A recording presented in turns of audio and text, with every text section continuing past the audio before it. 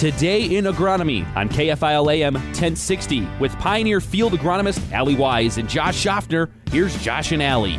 Good morning, Southeast Minnesota. Today is April 15th, 2020, and this is episode 20, Josh. So I think it's an exciting point where we sit just because of the fact that we've still been able to hit some nice windows of field work and some fertilizer applications before we hit this unfortunate cold snap and snow that approached us this weekend. But regardless, as we move forward here with the show, just excited to be talking a little bit more about some of the real-time things that we're seeing in field. For today's show, we're just going to focus a little bit more on the weather that we observed over the weekend, the effect that might have on some of this alfalfa or corn that's in the ground, some of these, maybe urea applications, just some of those timely topics of making sure we have our head wrapped around it as we start to hit some of these better windows hopefully coming. So maybe what's your take on, or what have you observed about some of the weather coming in the next couple of weeks?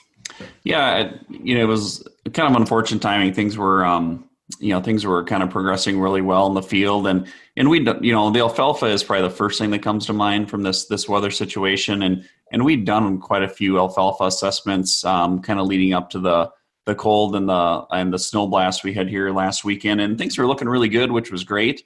A majority of the fields I looked at, even maybe the fields that were going into their third year, were looking like they were going to probably pull through the winter in pretty good shape.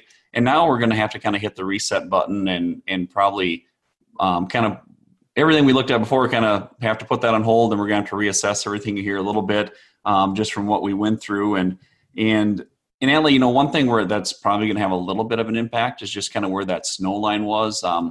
Today I'm recording the show up here in Zumbrota, and we still probably have 6 or 7 inches of snow on the ground. And I think where you're at in Mabel, what's the snow situation like down there? Yeah, so down in Mabel, lucky for us, most of that snow is pretty well gone, and we can see that green grass again. But to your point, like you mentioned, I observed very little winter injury before around alfalfa before we came into this cold snap.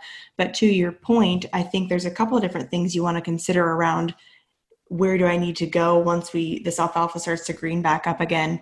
And one of those points would be that as we did get a little bit farther south here, like I mentioned, it's nice that our snow is gone, but unfortunately we had quite a bit more of that rain that then maybe pooled in some of those lower lying areas of the field that ultimately froze before we got our very small cover of snow. So those are areas that if it was an older stand or we didn't have much stubble coming out of fall, I'm probably going to approach those situations first as things start to green up here in a week or two. And then you look at maybe as we moved farther north, just having a little bit more of that snow cover. Josh, how do you think that could potentially help things a little bit more? Yeah, I think the snow will be our friend for the alfalfa to an extent. We're still going to have to look at everything. When you look at kind of just an alfalfa plant and how it manages, going into winter and coming out of winter, you mentioned where, maybe some late cuttings. I think our priority, what we're going to have to look at is going to be, I think, fields that had late cuttings we'll want to take a focus on. And that's really as a result of when alfalfa goes into winter, into dormancy, its carbohydrate reserves are what gives it the energy to regrow the next spring. And that's all strictly the amount of reservoir you have is based on plant height. So if you went into winter and maybe you had 8 to 10 inches of plant height there, that's going to help you in this situation. If you took a late cutting and maybe there was no regrowth there or no carbohydrate reserve, that could be a challenge from a standpoint. It used a bunch of energy because we'd greened up, it was growing, and now we're going to go through a situation where is there going to be enough energy left for it to go through that cycle again and get that plant going. And the other side of it is some of the older stands that we always look at every year. I think a lot of 30-year stands are coming through pretty good, but sometimes you see an older stand that might get to 4 or 5 inches height really good, and then it kind of stalls. And now knowing that it might have got some height and went through this, and now it's got to try to do that again, sometimes that can expose maybe the weakness of an older stand as it goes through this.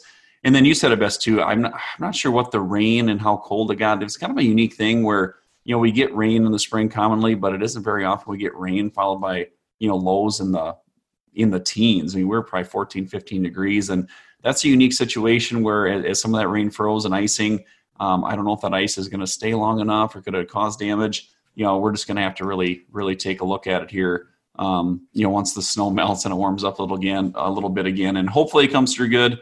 I know in some cases, hay is tight and alfalfa acres are valuable right now, but we'll just have to get out there and take a look, Allie, and kind of see what it looks like. But yeah, stay tuned. I guess maybe we can give an update next week or the next couple of weeks and see what we learn from this situation. Well, yeah, in a lot of ways, it feels a little bit like we're hitting the reset button here on alfalfa. So just wait for these fields to green back up again.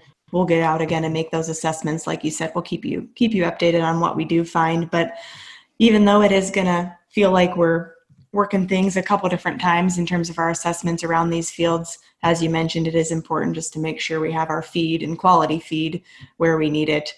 Just making sure all our different crop rotations are working out where they need them to be.